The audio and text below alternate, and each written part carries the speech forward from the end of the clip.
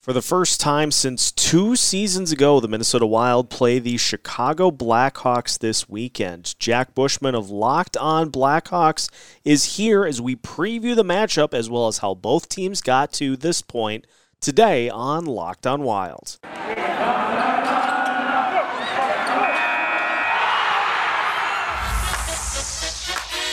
You're Locked On Wild,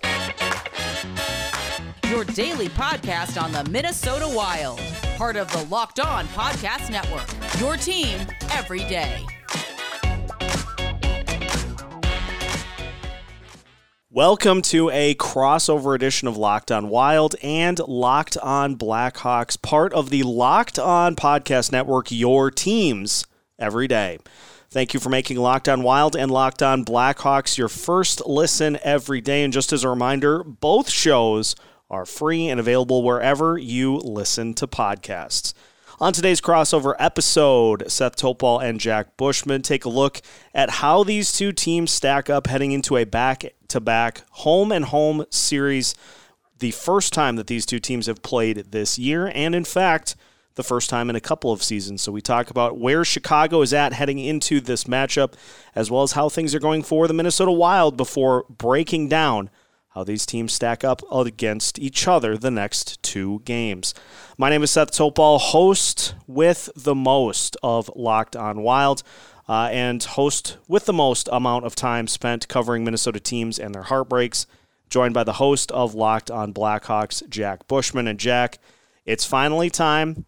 The Wilds and the Blackhawks playing for the first time this season, not one, but two games back-to-back. And so a rivalry renewed, which sees both teams kind of coming in different places. So, of course, happy to finally be able to do this here this year. What's going on? Seth, thanks for having me on, man. It's finally here. We talked about it in the offseason. That seemed like forever ago.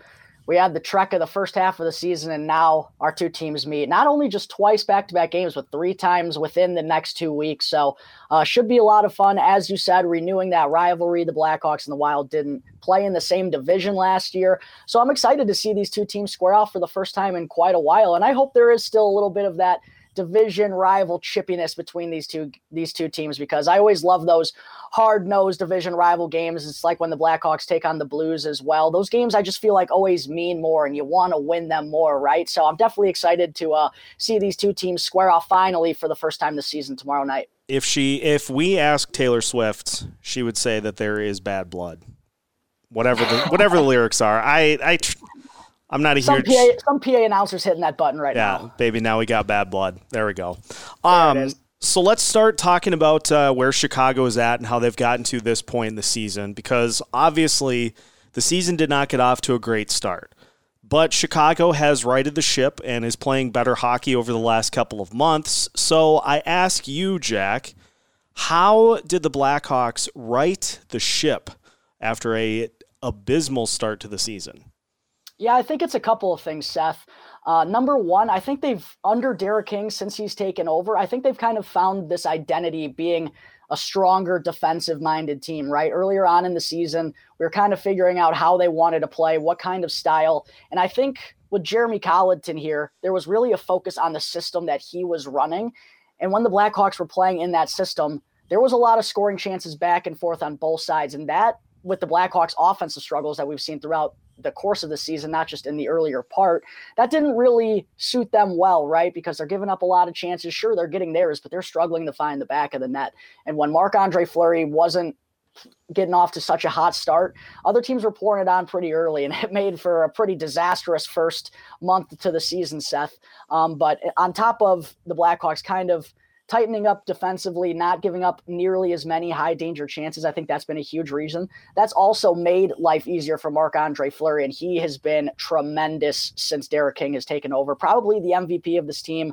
He gives the Blackhawks a chance night in and night out when he's in net. I mean, I knew Marc-Andre Fleury was great, but I don't think I knew he was this good until I got to watch him on a nightly basis, because not only his elite level of play, obviously he won the Vezina Trophy last year, but I think the most impressive part to me is his consistency, because game in, game out. Now that he's gotten it going, he's comfortable here in Chicago. He's gotten himself settled. He's used to his teammates. He knows what style the team's going to run in front of him. He knows what his defensemen are going to do. Now that he's a little bit more comfortable, literally every game he plays, it seems like he's being a brick wall back there, giving the Blackhawks a chance to come out with 2 points. And they've been able to take advantage of some of those chances and gotten their record a little bit closer back to 500. They're still working on it, but they're definitely just playing more competitive than they were early on in the season. They're in a lot more hockey games than they were with Jeremy Colliton at the helm.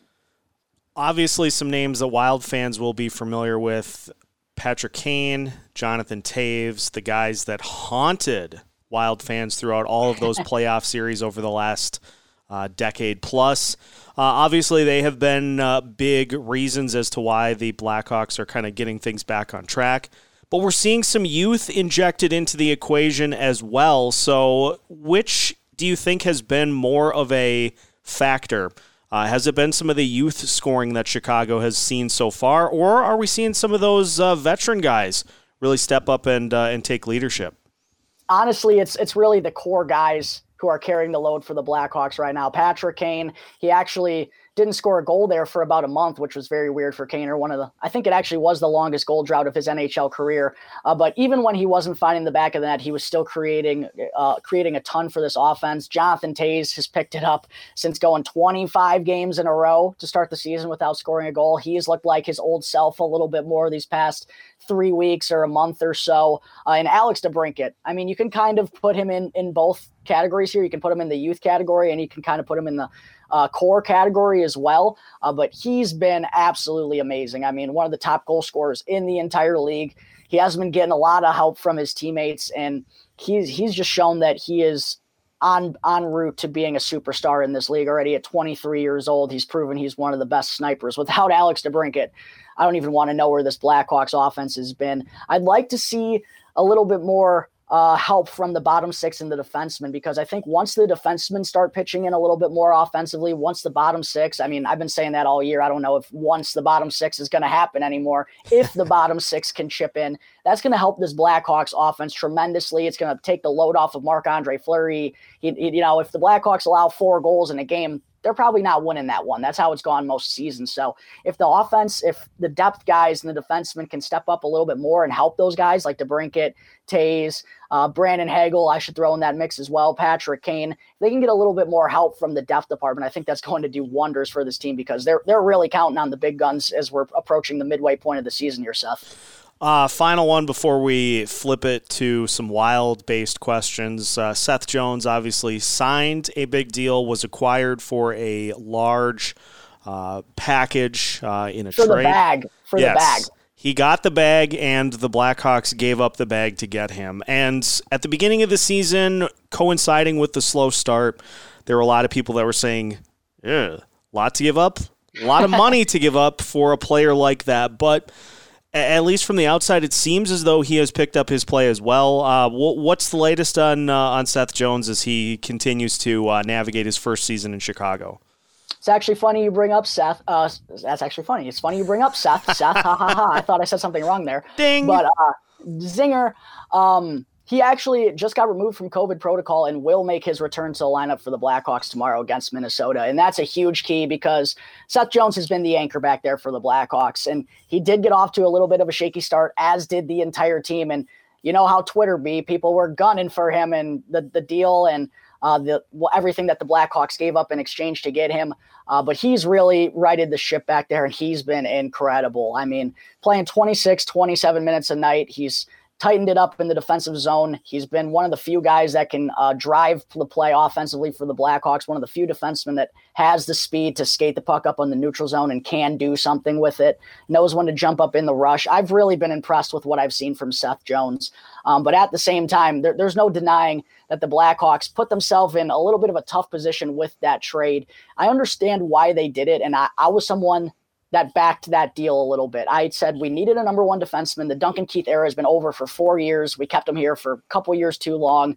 That poor 38-year-old man's playing 26 minutes a night for a terrible Blackhawks team. It was just a disaster, right? So the biggest thing the Blackhawks needed to do this offseason was go and get a number one defenseman. So I get why they did that, why they gave up what they did in order to get Seth, because without him, I don't want to know where this team would be either.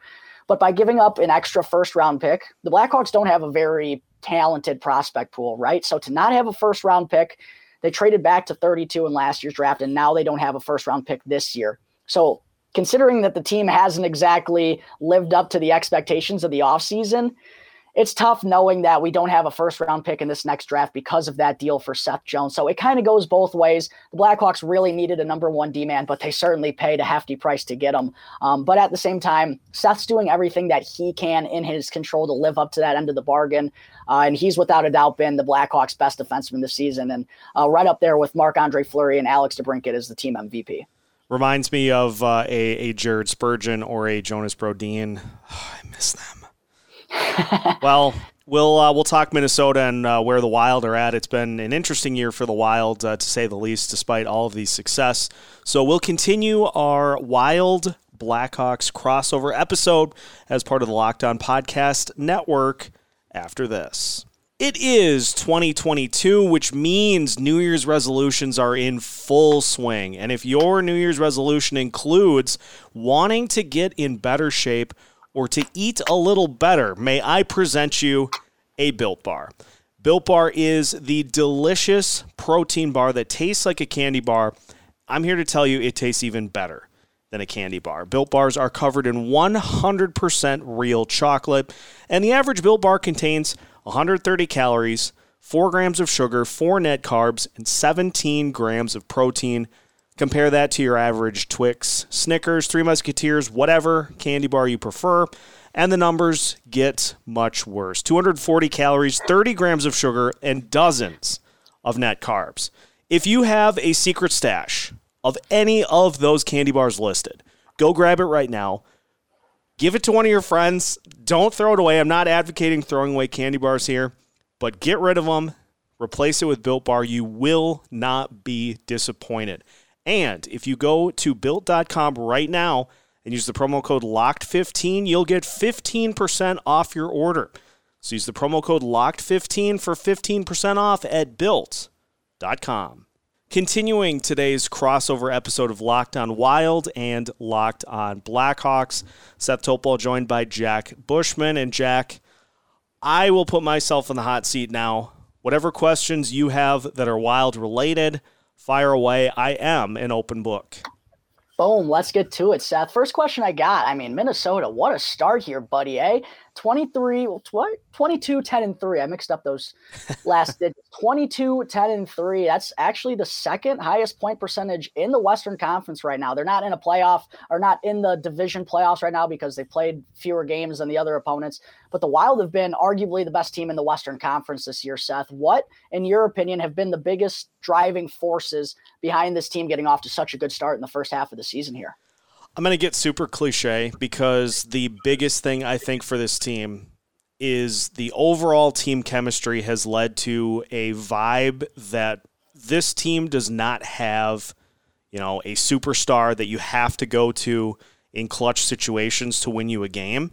They have a group of guys that are all capable of doing that, and may I present into evidence, Exhibit A, the fact that the Wild have scored in 15 empty net situations this season.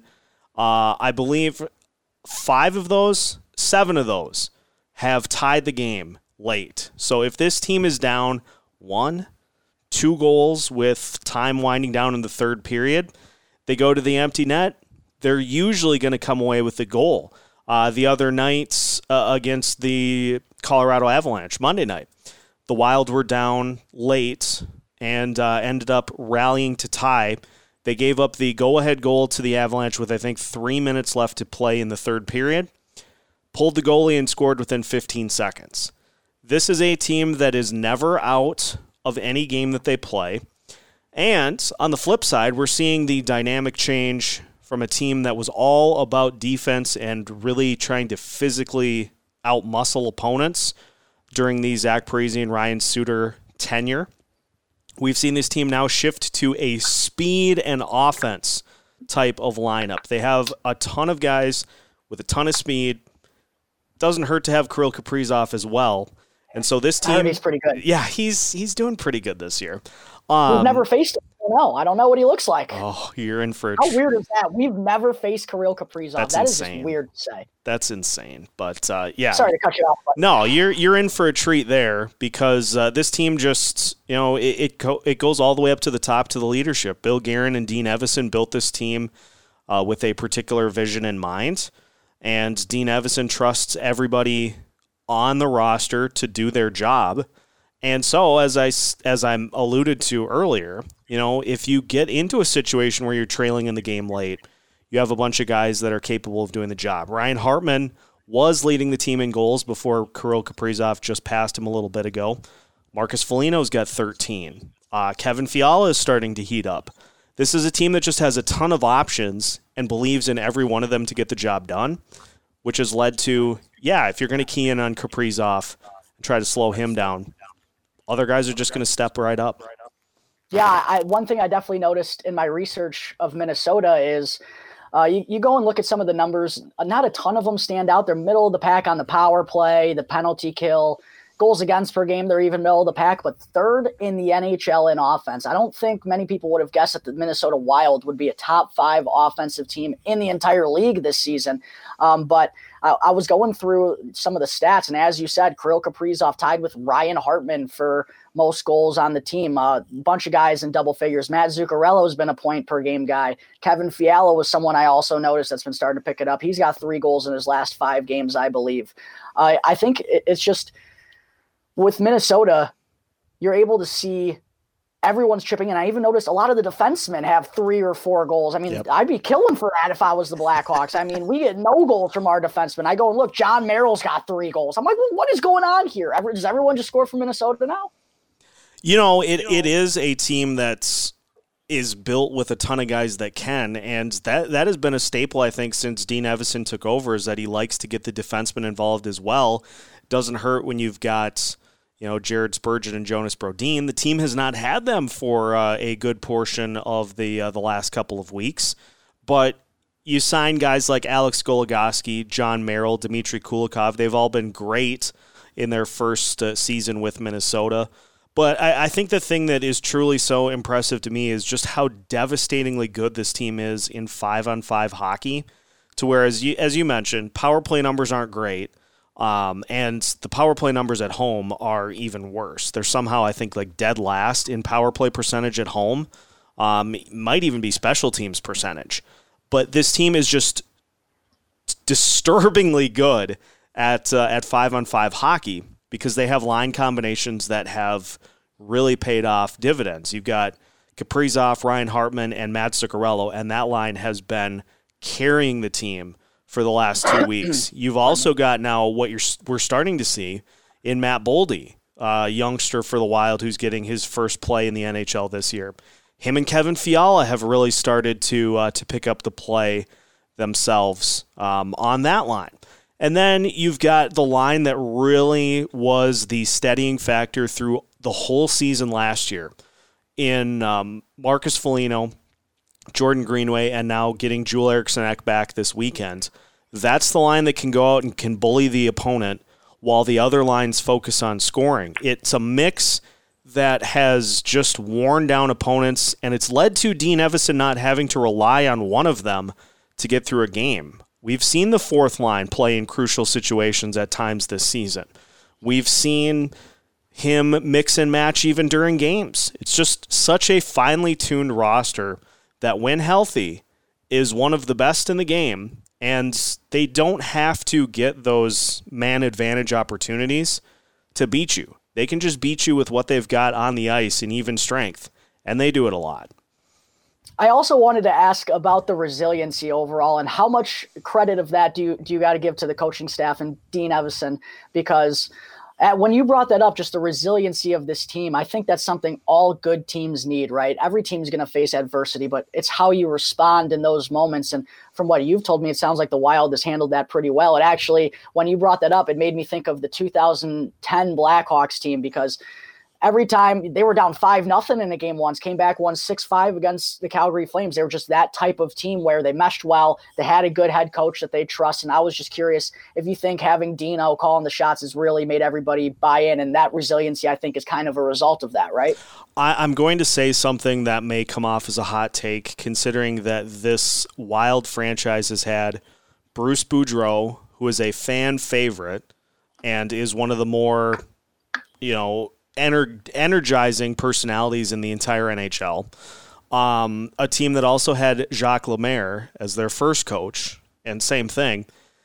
Dean Evason is my favorite Wild coach in franchise history because he has the ability to command higher performance from the team and also just seems to know exactly what it takes to get the most out of every single player.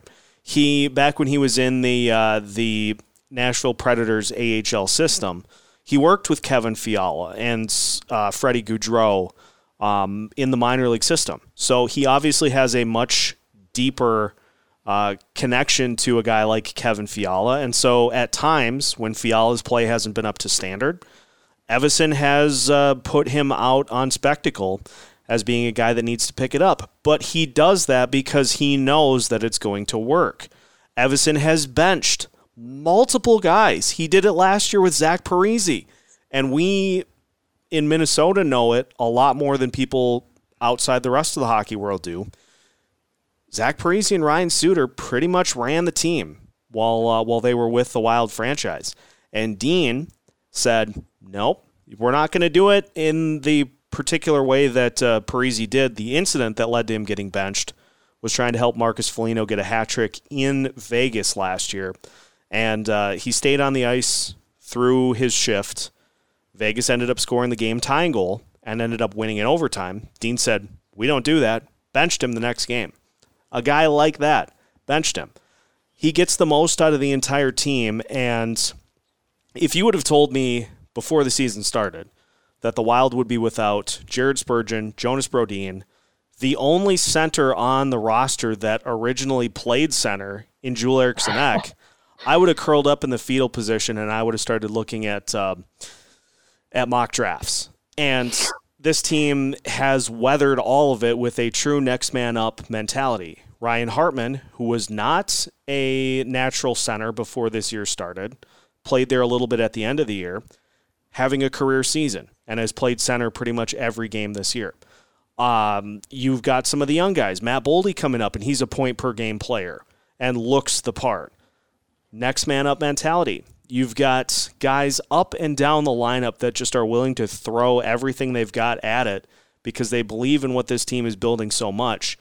I can't speak highly enough about the combination, Bill Guerin and Dean Evason, and for a state that just saw their head football coach and football GM both fired because of the lack of locker room chemistry that the team had. So refreshing, and if you get the sense that I'm amped up even just talking about it, it's because I am. Because there's a big smile on your face, pal. It is super easy to believe in what these two are putting together with this team. Yeah, I mean, that's what it seems like from the outside, at least. Seems like Dean's done a really good job with that bunch. A couple quick questions. Couple quick last questions I got for you, actually, a couple guys that you just brought up. I got to ask you about former Blackhawks first-round pick Ryan Hartman. You've talked about him a little bit, but dude's just a killer now on that top-line center role. He's got 16 goals, nearly a point-per-game guy. He found a home next to Kirill Kaprizov. How good has he been for Minnesota? Oh, he's been a revelation, and I need to eat a little crow because I was, as the season ended last year into this year, pounding the table saying it's admirable that Hartman filled in at center with this team really not having a lot of true center depth. But I don't think his natural fit is center. I think he needs to be more of a wing. And I could not have been more wrong about that because he has been just such a breath of fresh air with the way that he plays. He came into the season saying, I got to shoot more. And he has, with great results. And he has a handful of those late goals with the empty net on the season. I think he's had a couple himself that have been game-tying goals in those situations. So he's fearless out on the ice. He's a great leader for this team. He signed a hometown discount to stay because, as he put it, he was frankly just sick of moving around. So he signed a hometown discount to stay with the Wild. He is the epitome of what Minnesota Wild hockey should be. And he's just such a fun player to watch play because he's such a pest to his opponents. Yeah. He's just gritty, can help you out in pretty much any area that you need. He is one of the unsung heroes of this team, and adding the offense this year has just made him lethal. Yeah, I think there's a lot of people around the Chicagoland area that are happy for Ryan Hartman and what he's been able to achieve here. As you said, bounced around with a bunch of teams, really couldn't find a home. He showed some flashes back when he was young with Chicago, man. He just wasn't able to piece it all together at that young of an age. But I can't say I'm too surprised to see Ryan Hartman become this type of player. I didn't think he'd be a top liner. I'm not going to lie to you, but I knew he always had something in his bag. He's always got some fire. He's got energy. He's got some size. He's willing to scrap out there. He's willing to do it all. So glad to hear that a guy like Ryan Hartman, a Chicago boy, former Hawks first-round pick, is finally having some much-deserved success over in Minnesota. Actually, kind of a funny story that was brought up in the Blackhawks media yesterday. Hartman's condo in Lincoln Park, Chicago, is actually being rented out by Caleb Jones right now. I didn't know that until the media talked about it the other day. I was like, oh, Hartsy's still being a boy, throwing out some apartments to some guys. I was like, oh, that's kind of cool. You absolutely love to see it. Yeah, right. And last guy I wanted to ask you about was Matthew Boldy. I mean, he's only played 4 NHL games so far, but he's got 4 points. He's looked pretty good. As you said, he's already created some chemistry with Kevin Fiala. Talk to me about Boldy a little bit, because Blackhawks fans probably aren't too familiar with him, but what kind of game does he play, and what should they be looking out for tomorrow night when they see him for the first time of what could be many throughout the years? Well, and the thing I think that jumps out at me so much about Boldy just right off the get-go is how good he is at handling the puck. And he has had already, he's being asked to do a ton first and foremost. Like as soon as he came up with the team, he's playing power play minutes. He is playing meaningful minutes with a guy like Kevin Fiala. So it's not like he is just being put on like the 4th line and just, we need a body to fill a spot.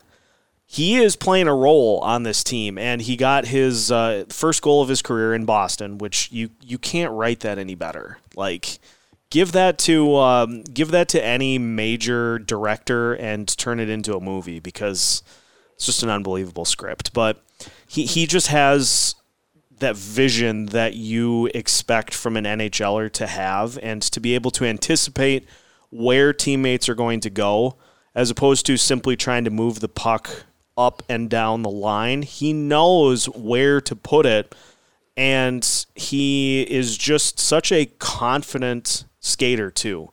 He just glides up and down the ice. He's got a little physical to him, which is nice, but he is a guy who is just one of about 1,000 guys that the Wild have in their system right now that has offensive upside and is going to be asked to play a major role on this team. He lit it up down in Iowa earlier this season and last season as well. And so it made sense for him to come up and get some meaningful minutes up in Minnesota. He has not disappointed at all. And you look for some of the things that might suggest that he shows any signs of slowing down. I see none of that, because I see a guy that he just works as hard as anybody on the team. And you can't really scheme against that as an opponent. You can't scheme to outwork somebody who does not slow up at any point. He motors all the time. He's a fun guy to watch, and just watch him with the puck when he has it for the Wild, because you can see him looking to that next play pretty much every time he has it. And you can't teach that kind of ice vision. That's just something you're born with. Yeah, it should be a lot of fun to see Matthew Boldy for the first time, Kirill Kaprizov for the first time. It's been way too long since these two teams have squared off. You ready to get into some predictions, brother? Yeah, let's talk about how these two matchups are going to go, because we get a back-to-back with these two teams. So plenty to dive into. We will finish up today's crossover edition of Locked On Wild and Locked On Blackhawks after this. BetOnline.ag would like to wish you a happy new betting year as we continue our march towards the playoffs and beyond. BetOnline.ag remains the number one spot for all the best sports wagering action for 2022. A new year and a new updated desktop and mobile website for you to sign up and receive your 50% welcome bonus on your first deposit. All you have to do is type in the promo code LOCKEDON to get things rolling. They have everything from the NFL playoffs to the NBA, college basketball, the NHL, boxing, and UFC, all the way down to your favorite Vegas casino games. So don't wait to take advantage of all the amazing offers available for 2022 and beyond. BetOnline.ag is the fastest and easiest way to wager on all of your favorite sports. BetOnline.ag, where the game starts. Final segment of today's crossover edition of Locked On Wild and Locked On Blackhawks. Again, make sure that Locked On Wild and Locked On Blackhawks are your first listen every day. Both shows are free and available wherever you listen to podcasts. All right, we've got two games. We've got a home and home at Chicago, then at Minnesota as part of Hockey Day Minnesota. First chance to see these two teams square off in way too long. So let's start with the goalie position, Jack. The Wild are hoping to get Cam Talbot back this weekend. Maybe going to start on Saturday, hopefully. So it'll be Kaapo Kähkönen to start. And so if we look at the goalie position, I think I'm going to have to lean towards Marc-Andre Fleury having the edge here, at least to start, because turns out he's got a pretty good history against the Minnesota Wild from his Vegas Golden Knights days. Yeah, I think I'm interested to see what game they're going to give Flower here. He started 7 in a row, but that's because Kevin Lankinen, the Blackhawks backup, has been in COVID protocol. They removed him earlier on in the week. He's going to start one of these two games. It's going to be his first start in around a month. I believe his last start was December 18th. And it's not going to be easy going up against the Minnesota Wild. So that honestly, the Minnesota Wild offense ranks third in the NHL, I should add. I'm really interested to see how they're going to go about it, because I honestly could see the Blackhawks going with Lankinen tomorrow night at home and then putting Fleury in that on the road on Saturday to give them the best chance to win that one on the road. I think that probably makes sense to me. But I'm not going to lie, with Kevin Lankinen not having a game in a month, he hasn't even been all that strong as of late when he did get his chances. I'm pretty concerned about whether one of the two games that Lankinen is going to have to get in there. But I'm curious. I wanted to ask you about Cam Talbot. You said Kähkönen's he's going to go on Friday night. I noticed with Talbot, not the best numbers. I mean, 3 goals against average, a save percentage below 9-10. Has the offense been able to just kind of pick it up when he hasn't been on his game, or what's kind of been the situation with Talbot? I'm curious. So it's been a very uneven year for Talbot. He was great last year in his first season with the Wild, but this year, he has had some games where he has given up. It seems like he has given up a lot of extra chance goals. Whereas last year he seemed like he was just so good at smothering the puck and not allowing rebounds to bite him. But he's also given up some just bafflingly weird goals. In the Buffalo Sabres game, a pass attempt deflected off of Jordy Benn's skate and hit him on the back of the shoulder and went into the net for a goal. And so while he has given up more goals this year than last year, there's been some of that kind of BS that has gone on to where you see the goal happen and you're just like, I don't know how you defend that. Yeah, right. And, I think the Wild have kind of been hurt by some of the new rules. You can't back check anymore without getting a penalty. And so there has been a lot more traffic in front of the net because your defenders can't, they can't just, clean the ice out in front. So there have been a lot of deflected goals in front of the net, and this was kind of something coming into the season that we had in the back of our mind as something to watch, but not something we were hoping we would ever have to talk about, is what if we did get the best of Cam Talbot in his first year in Minnesota, and that his numbers kind of came back down to earth a little bit. And as a result, the Wild have had plenty of games that they've had to win 6-5, 5-4, those types of things. He has made huge saves at points during those games, during those wins, which is why he was leading the league at one point with 15. But at the same time, it does feel like the offense has had to bail him out at various points throughout the year. So it'll be interesting to see if he, and the reports are that he will play this weekend, so that would lead me to believe that he'll start on Saturday. But it seems like the offense has had to kind of pick things up for him at points. So I do worry about that because, yes, the Wild have had a ton of comeback wins so far this season. But that, and I've said this probably about 1,000 times, that seems like something where you're not going to be able to go to that well all the time. So at some point you think that's going to kind of level out, but this team just continues to prove me wrong. We're just going to have to wait and see. But yeah, when you say Talbot's probably more likely to get the start on Saturday, that honestly makes me believe even more that I think it's going to be Talbot and Fleury on Saturday, and the Blackhawks get the Wilds back up on Friday. I think that's probably makes a little bit more sense to get Kevin Lankin in his first game in a month as well. But for the Blackhawks, I just got to say, Seth, if they find a way to split this back-to-back, I'm thrilled, man. I'm thrilled, man, because I'm telling you, one of these games I have a feeling it's going to get ugly. The Wild, you say they're a great 5-on-5 team. It could be that game against Kevin Lankinen, sadly. I feel like one of these has the potential to get ugly just from a Blackhawks perspective. I know how they play against good teams. Consistency's been hard to find for this Blackhawks team. I could see them coming out and putting together a really good effort in one of these two games and then looking like a completely different team the next night because it's the kind of season it's been, dude. Roller coaster. Since Derek King has taken over, the Blackhawks won 4 in a row. Then they literally split win-loss for a month. And then they lose 6 in a row. And then they win 4 in a row. So it's like, there's no consistency from this team. It's all over the place. So I kind of have the expectation that one of these games, I think this weekend, is going to be close, Seth. The other one, I have a feeling may not be so close. Yeah, the Wilds do have a tendency to, and I don't know if it's just because they don't like Winnipeg, but they have boat raced a few teams this year. But there is a tendency to get off to a little bit of a slow start. Now, sometimes, and I'm learning to do this a little bit more myself, sometimes you just got to tip your cap to the opponent, such as on Monday's game against the Avalanche. The Avalanche were the better team through a majority of the first period, but the game was scoreless. So the Wild were contending with that, and they were still battling. Ended up giving up 2 goals at the end on 2 consecutive penalties, which you can't do.